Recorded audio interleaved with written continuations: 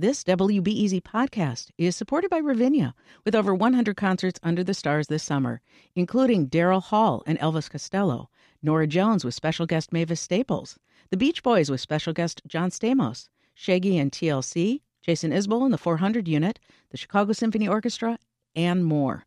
Their 30-acre park is nestled in a gently wooded area. Bring your own picnic or eat at one of the park restaurants. Tickets available now only at ravinia.org.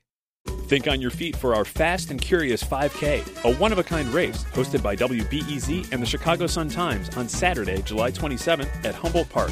More info and early bird registration at wbez.org/events.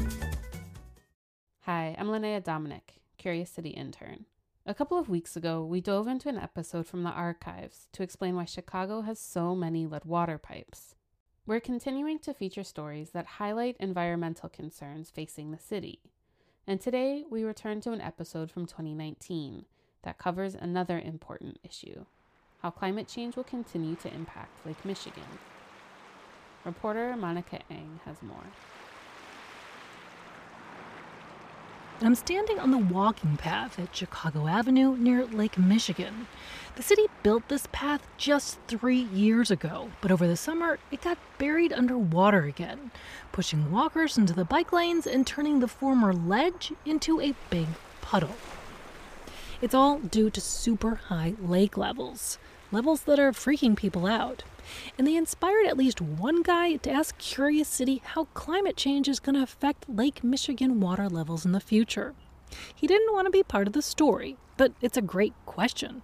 I mean, how far is this going to go? Should we start planning for water to just start sloshing up onto Lakeshore Drive soon? Well, first, we should say two things.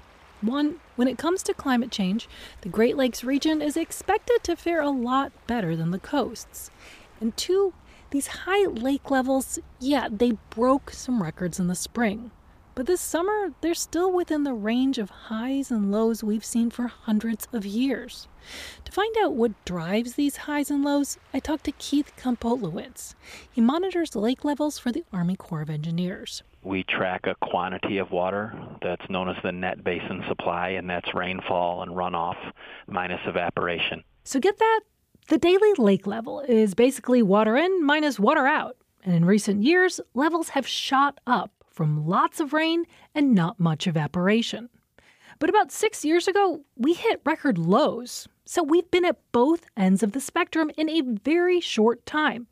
And that's what Great Lakes Water Wars author Peter Annan says we'll see more of in the future. What we're seeing now with climate change in the Great Lakes region is more rocking and rolling in water levels. We're seeing higher highs, lower lows, and we're seeing a much more rapid transition from those lows and those highs, and that's what's really driving people crazy. So will beaches keep disappearing? Or will hotter temperatures drive more evaporation and drops in lake levels? I asked University of Michigan professor Drew Grunwald. He does predictive modeling on the Great Lakes. It's not particularly clear whether water levels might go up for periods or down for periods. Of all of the computer models that are run, there really isn't a persistent long-term trend. Wow. So not even predictive models can tell us if we're headed for long-term highs or lows. But we do know we'll see more volatility. Plus severe storms. And coastal scientist Charlie Shabika says that could mean damage to the shore. The atmosphere is warming, and warmer atmosphere means more intense storms. So the more intense storms means larger waves, and larger waves means more damage to structures along the shore. And he's not just talking about damage to dunes and bluffs. It's also erosion of the lake bed itself. So when the waves come in, they're digging out at the bottom of the lake. And the net effect of that is the water is going to be deeper then in that area, which means larger waves making it to shore. And those large waves aren't just bad for the beach. They could make swimming more dangerous too.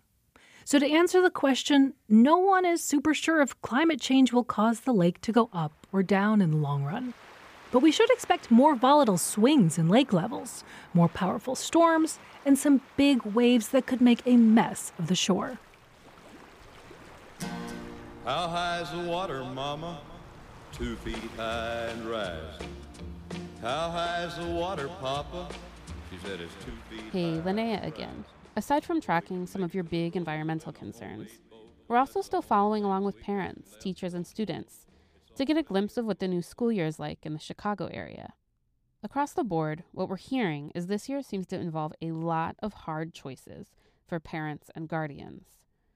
Parents like Maureen Kelleher, who remembers how challenging remote learning was at her daughter's CPS school last spring. Didn't see any other kids for a long time.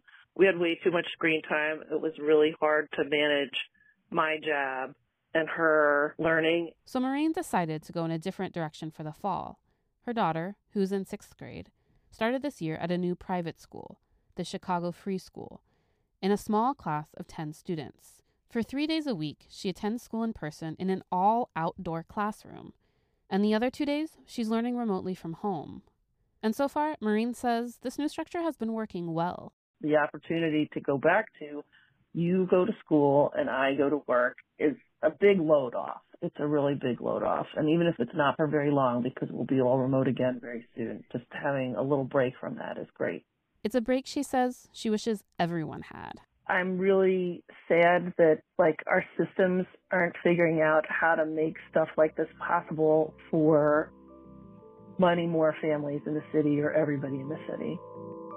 Maureen says the outdoor learning will only last as long as the nice weather does. Once the temperatures start to drop, her daughter will be back to all remote learning, which means this year will continue to change, and we'll check back with Maureen. And we'd love to hear from more parents, teachers, and students about the changes this year has brought and what changes it will continue to bring. Reach out to us at curiouscity@wbez.org or leave us a voicemail at 888-789-7752. That's 888-789-7752. We'll have more school stories for you next week. Curious City is supported by the Conant Family Foundation. I'm Linnea Dominic.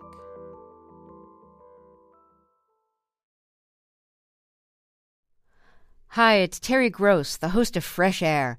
We bring you in-depth, long-form interviews with actors, directors, musicians, authors, journalists, and more.